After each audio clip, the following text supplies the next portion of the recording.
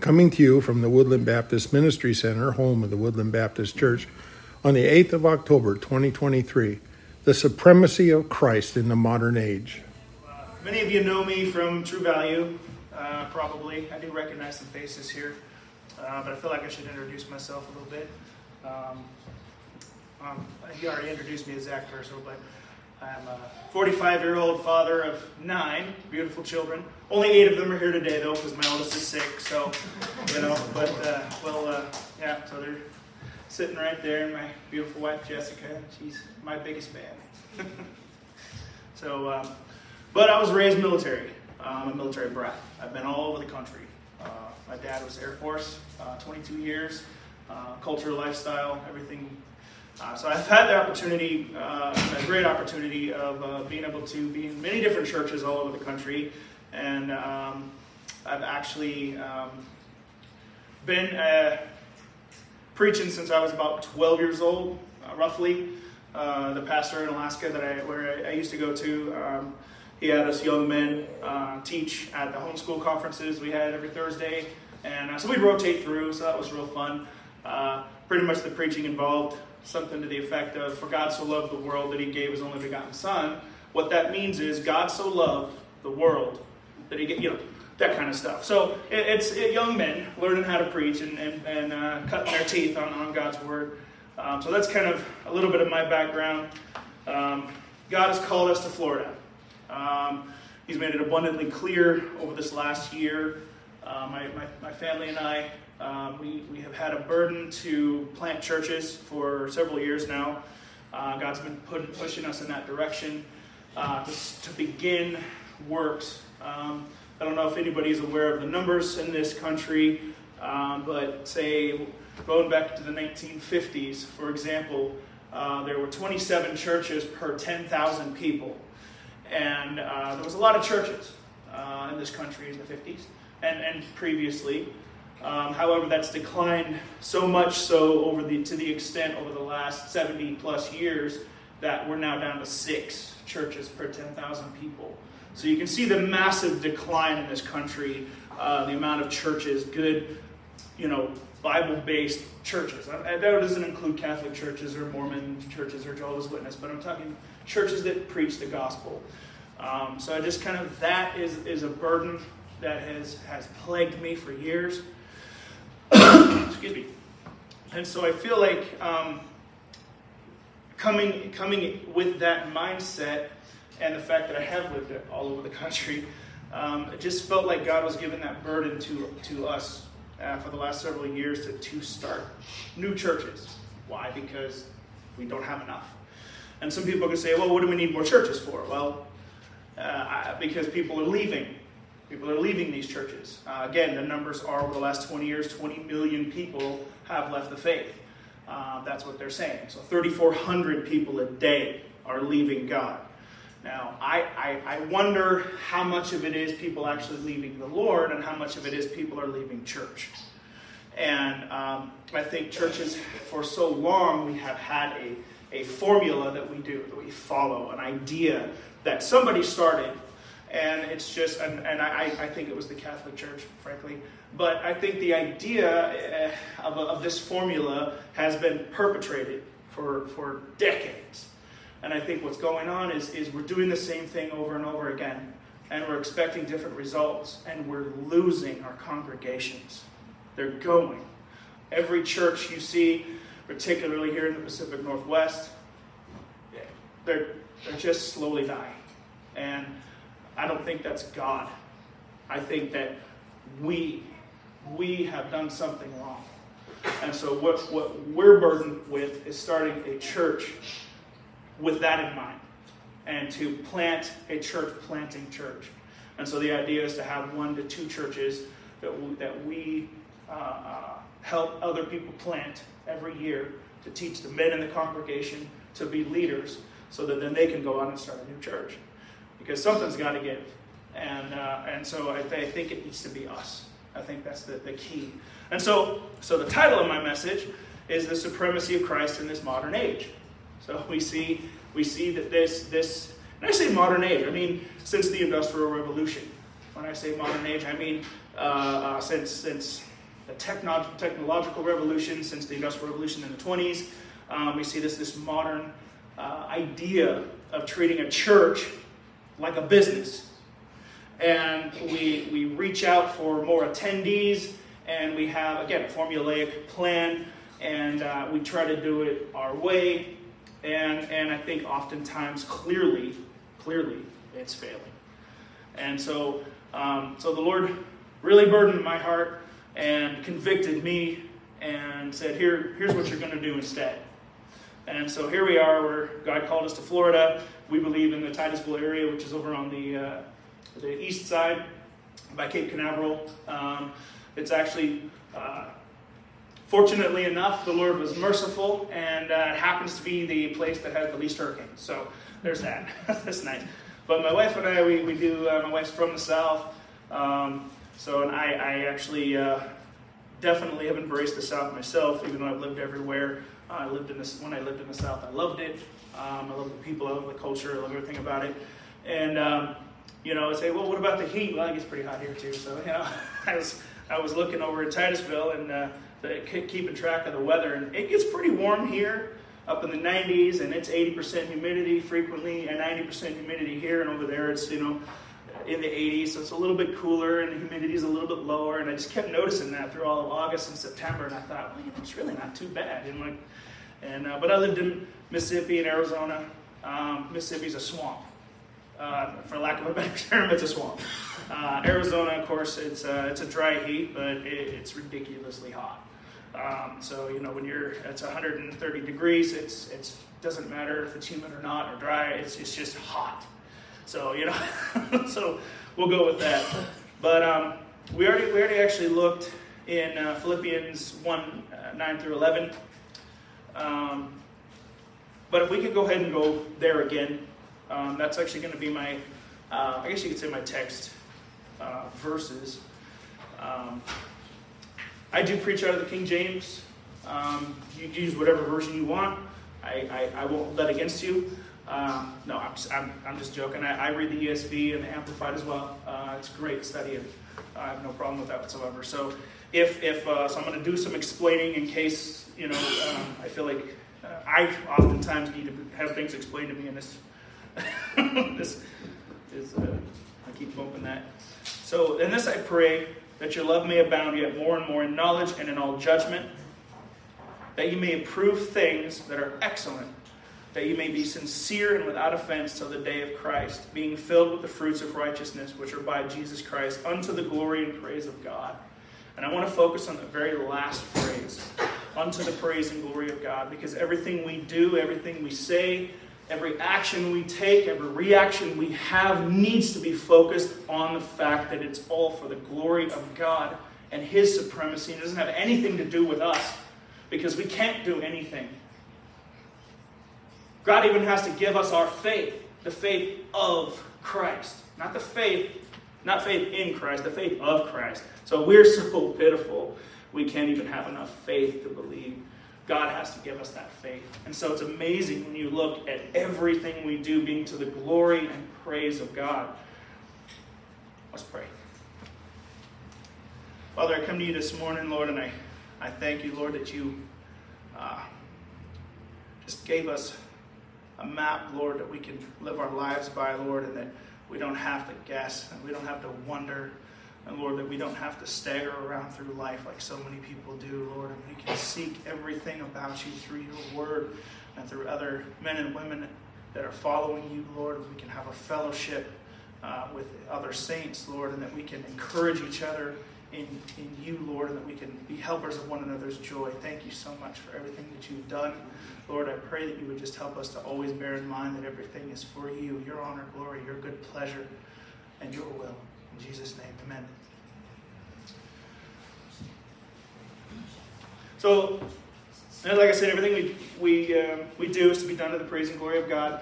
And there's a lot of different verses that the Lord gave me that I find interesting. And you don't have to turn there, but some of them are very, very succinct.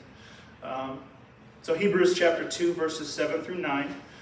It's actually talking about Jesus. And obviously, he's the one that we're to follow. So if you're welcome to follow along if you'd like.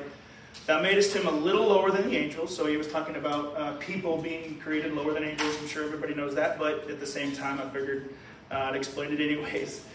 Thou crownest him with glory and honor, and didst set him over the works of thy hands. So even though Jesus was created as a human, it says here that he was still set over the works of God's hands. Since the beginning of time, God intended for men to be put over his kingdom. I'm going to look at the creation story. What was the very first thing God did? He put him in the garden, and he said to dress and to keep it. So cultivate it, make it look pretty, and don't let it die. Right? So it's our job since the beginning, before the fall. This isn't part of the curse. Men weren't meant to men were meant to work. Right? We are meant to live and die working for the Lord. So what we see from the beginning of creation is before the curse ever happened, the design was God created man and put him in the garden. Right? So with that in mind, we understand that Christ, because Adam fell, and that plan went by the wayside essentially because, well, we're humans and we mess up. Jesus had to come and redeem that plan. Christ had to come, and God set him over the works of his hands, of thy hands, right? So verse 8 says, Thou hast put all things in subjection under his feet. For in that he put all in subjection under him. He left nothing that is not put under him. So everything is under the subjection of Christ. He won back the kingdom that God intended for us as human beings. In verse 9, But we see Jesus, who was made a little lower than the angels for the suffering of death, crowned with glory and honor, that he, by the grace of God, should taste death for every man. And again in 1 Peter 5:11, To him be glory and dominion forever and ever. Amen. So we see that everything is for the praise and glory of God, not our own self-righteous endeavors. We see that it's to his glory and his honor. That Jesus Christ paid the penalty so that we might be able to be stewards of his kingdom. Jude 1:20, there's only one chapter, but Jude 1:25, To the only wise God, our Savior, be glory and majesty and dominion and power both now and ever. Amen. So again, glory, majesty, dominion, and power.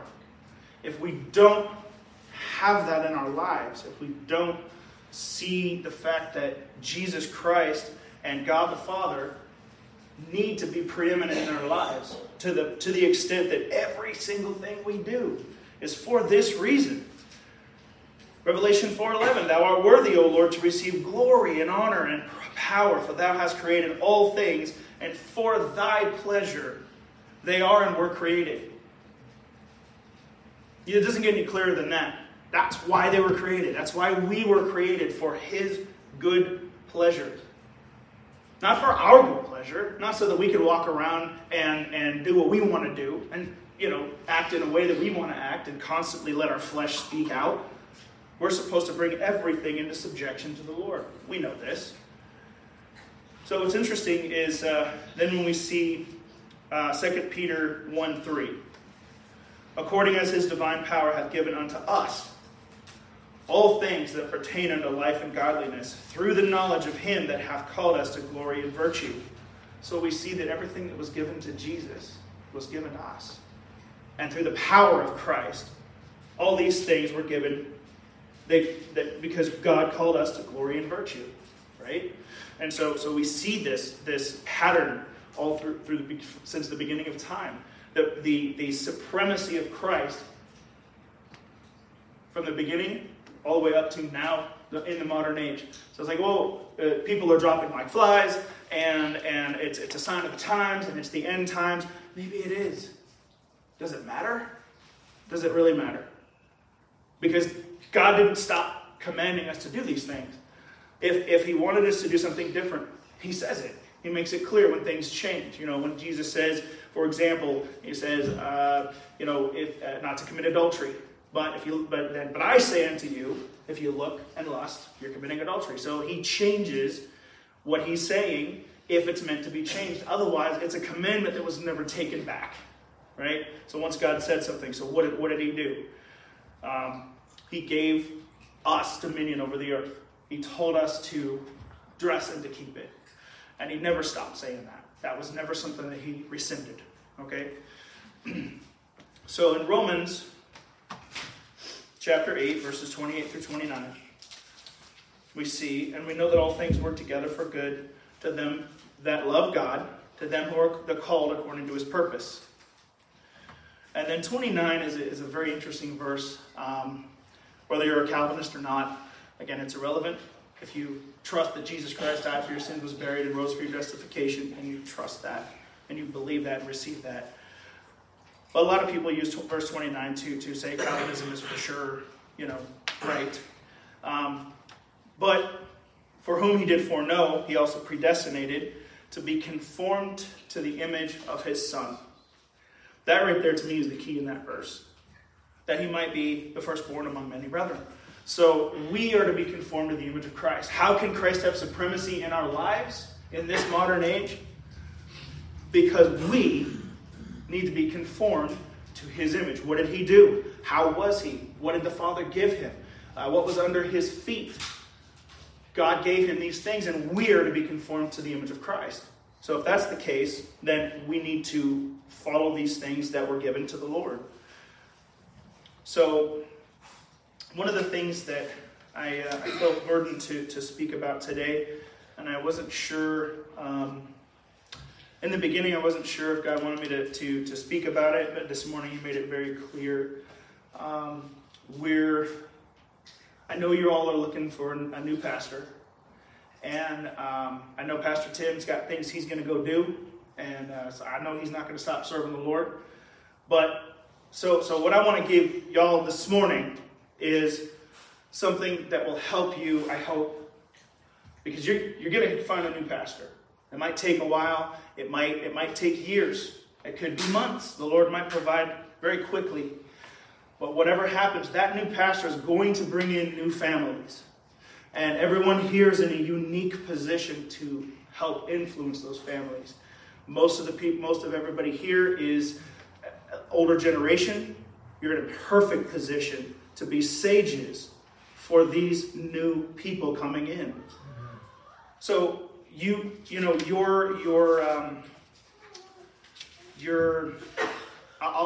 say a threefold thing that a church needs. So bear this in mind when the new pastor brings in new families. Keep this in mind. The first thing that a church needs is godly, manly elders and leaders. So often we see churches and we have the men kind of step back and they don't really lead. And oftentimes the women have to, because the men are just too weak. Or they're just too, and I don't know what it's like here, I have no idea. So I'm just saying this is something that the Bible makes clear we need. So this will end up being, we're going to stay here for a little while, Titus chapter 2. So everybody, we can go and turn there. Titus chapter 2. So in order to keep the supremacy of Christ in this church, these are number one, godly, manly elders and leaders. Titus chapter 2, verse 1 and 2. But speak thou the things which become sound doctrine. So what he's about to say is sound doctrine. What he's about to say is very important. So he's saying, but speak thou the things which become sound doctrine. Verse number 2. That the aged men be sober, grave, which just means dignified, right?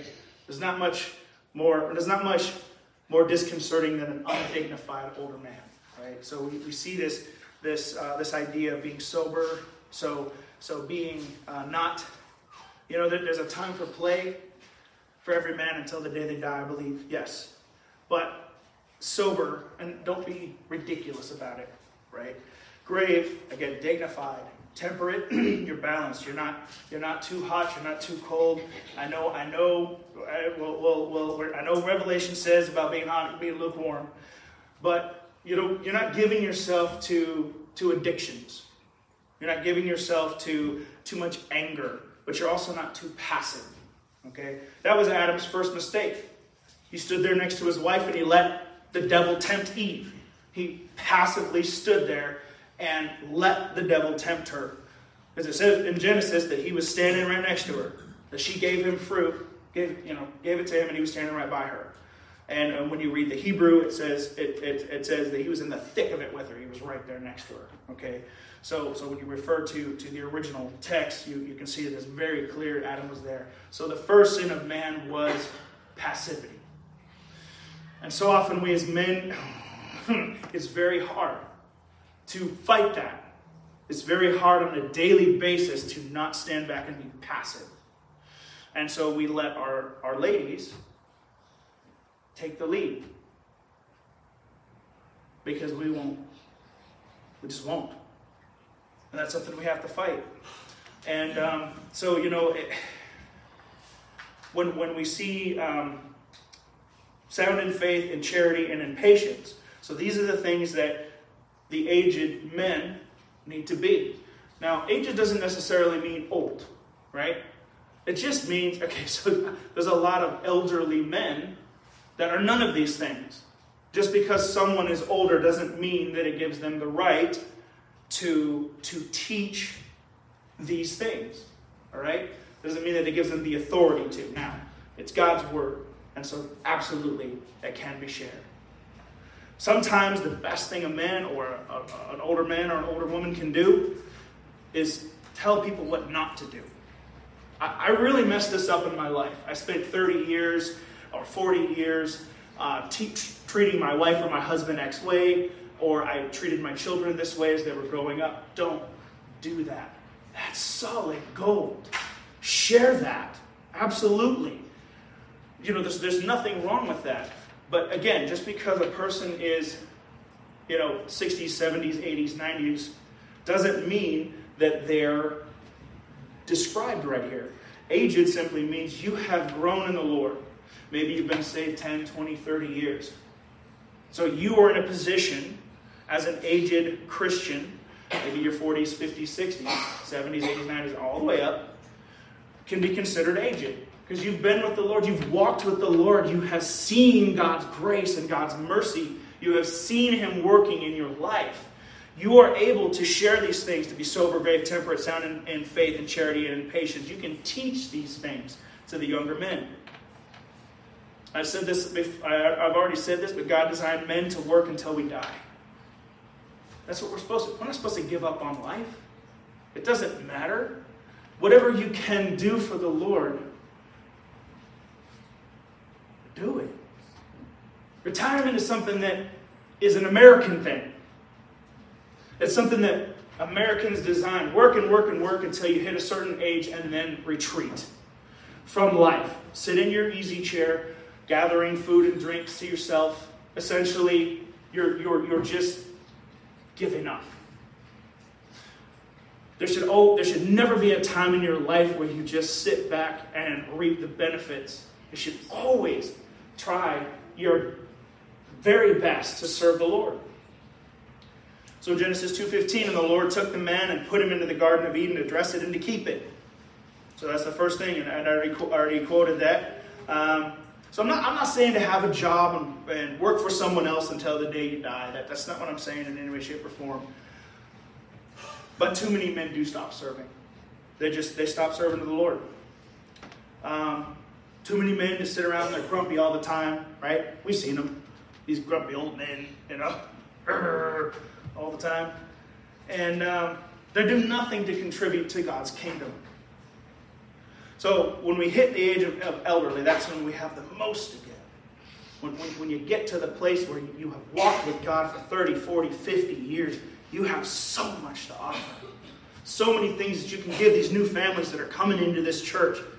They haven't seen it. They haven't lived it. They don't know.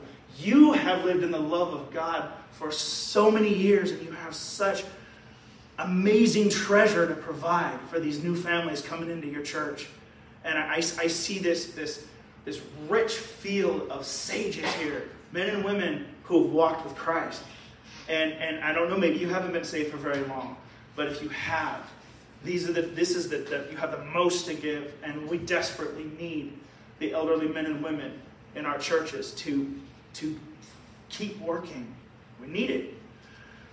So that's when we can help shape those that are starting out, help shape the kings that we know, the warriors that we know. So no one listens to me, you say. Let me ask you this. What's your attitude? At an older age, you should be the most loving, the most approachable, because you've had years of practice. Those men in here that are married, what did God say? Love your wives as Christ loved the church. You've had so many years of practice loving. You should be the most loving people out there. But instead, what usually do we see with elderly men? We usually see, bless me. Praise the Lord. The older you get, you've had so much practice to love. You should be incredibly loving. And you probably are. Everybody here looks like a nice guy. So we'll go with that.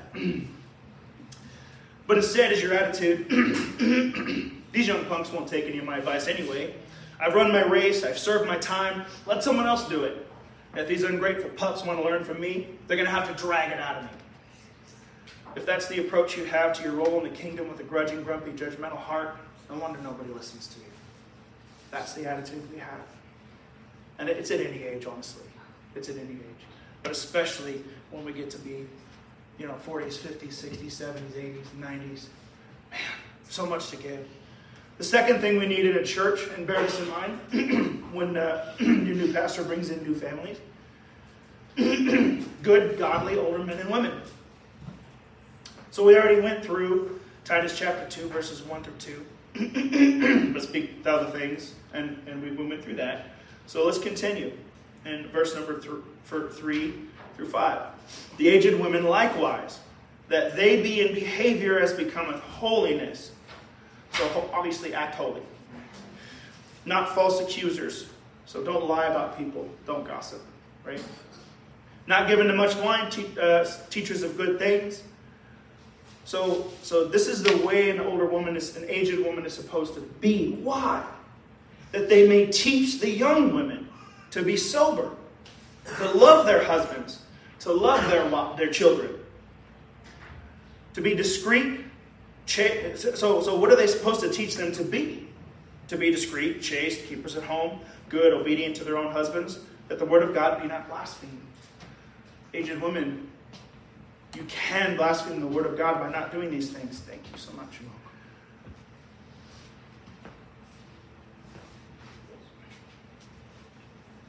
Apparently I can't get dry throat. But you can blaspheme the word of God by not doing these things. Right? So it's imperative, older men, that we are approachable. I say we, I'm 45, I'm not that old, but I'm definitely not in my cowboy phase anymore. I'm in the king phase. I've got a family, I've got my little kingdom, and the Lord's given me much, right? But I see as so often I have had a rotten attitude, I have been unapproachable, I have had people are horrible, and I just want to be alone and a hermit. And so, I've had that. I've been through those phases already. So be approachable. Godly women, aged women, teach these things to the younger women, so that the word of God isn't blasphemed. I was very careful when I picked the hymns this morning, and I thought it just kind of. And the order they were done in was amazing. Thank you for that. That was great. So the first thing is, I'm thine, O Lord, right? So we belong to God. And the blessings come from God in order to be, because we are the Lord's, and then in Christ alone, we can only do it in Christ's strength. So the third thing, and I think the most important thing for a church, all three, we need all three. It's like a tripod. Get three legs.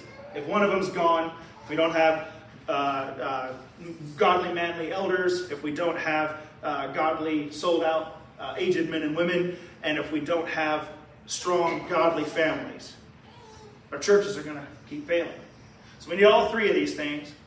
So verse 14. The rest of let's look at the rest of Titus chapter 2. Young men likewise exhort to be sober-minded. That's pretty straightforward. So this is essentially the rest of the qualifications of church members. In all things, showing thyself a pattern of good works, and doctrine showing uncorruptness, gravity, sincerity, sound speech that cannot be condemned, that he that is of the contrary part may be ashamed, having no evil thing to say of you. Exhort servants to be obedient unto their masters, and to please them well in all things, not answering again, not purloining, not showing all good, but showing all good fidelity, that they may adorn the doctrine of God our Savior in all things. For the grace of God that bringeth salvation hath appeared to all men, teaching us that denying ungodliness and worldly lust, we should live soberly, righteously, godly in this present world. So often we attribute these particular aspects just to the pastors and elders of the church. But it's pretty clear that the church members, the men in this church and the women in this church, are to be this way as well. And since in 1 Peter, where it says the elders are to be the examples to the flock, the examples of what? The examples of an elder. I think every single man has the obligation to do their best to try to meet the qualifications of an elder. Because what qualifications would you not want your son to have? Or yourself even? Is there any qualification for a bishop or an elder that you shouldn't have? No, there's not. So we see these things. So these families help teach them these things. You young men, you young fathers, be this way. Be like an elder. As best as you, because you're the elder of your own home. At the very least, you are the authority in your home, young men. And so that I'm saying what you should say to the young men that come in, because I know my family's the only one where there's young kids. But I think if we can teach these things, that this is paramount. Looking for that blessed hope and the glorious appearing of the great God and our Savior Jesus Christ, who gave himself for us, that he might redeem us from all iniquity and purify unto himself a peculiar people, zealous of good works. So we see that we are to be zealous of good works. That doesn't put in, there's no age limit on this. There's no how young you start at 2 and you only go to 75 or something, retirement age, It's not what it says. It's talking to everyone, right? So these things speak and exhort and rebuke with all authority, let no man despise thee. So what we see is, we see in 2 Timothy 2:15, study to show thyself approved unto God, a workman that needeth not to be ashamed, rightly dividing the word of truth. Again, there's no age limit on this. Ephesians 6:10-18. What does the Bible say in putting on the armor of God? Be strong in the Lord. We're to be warriors of Christ. There's no time limit on that. Workmen, warriors. Our relationship to God is as sheep. That's what Jesus Christ describes his followers as sheep. It's not that we're supposed to be that way in our lives, but towards God. We're supposed to be so submissive like sheep towards God. But what about the rest of the time? We're supposed to be workers. And we're supposed to be warriors. Fighting for the kingdom of God. Fighting against the principalities and powers in this present world. So my prayer for this church is that when the new families do arrive, when you do get a new pastor and he can help you and he brings in new people, that every single person here does everything they can to help build the kingdom of God, and remembering that you have so much to offer now than you ever did before to help these young people also build the kingdom of God. Let's pray. Father, I come to you and I thank you for your word. I thank you for the truths found in it. Lord, I pray that you would just help us to always remember to put you first in your sovereignty, Lord. You are worthy of everything we have. You're worthy of all of our praise, our worship. Lord, you're worthy of everything we do and say. And Lord, everything is to your good will and your good pleasure, Lord. Help us to remember to always have you first in our lives.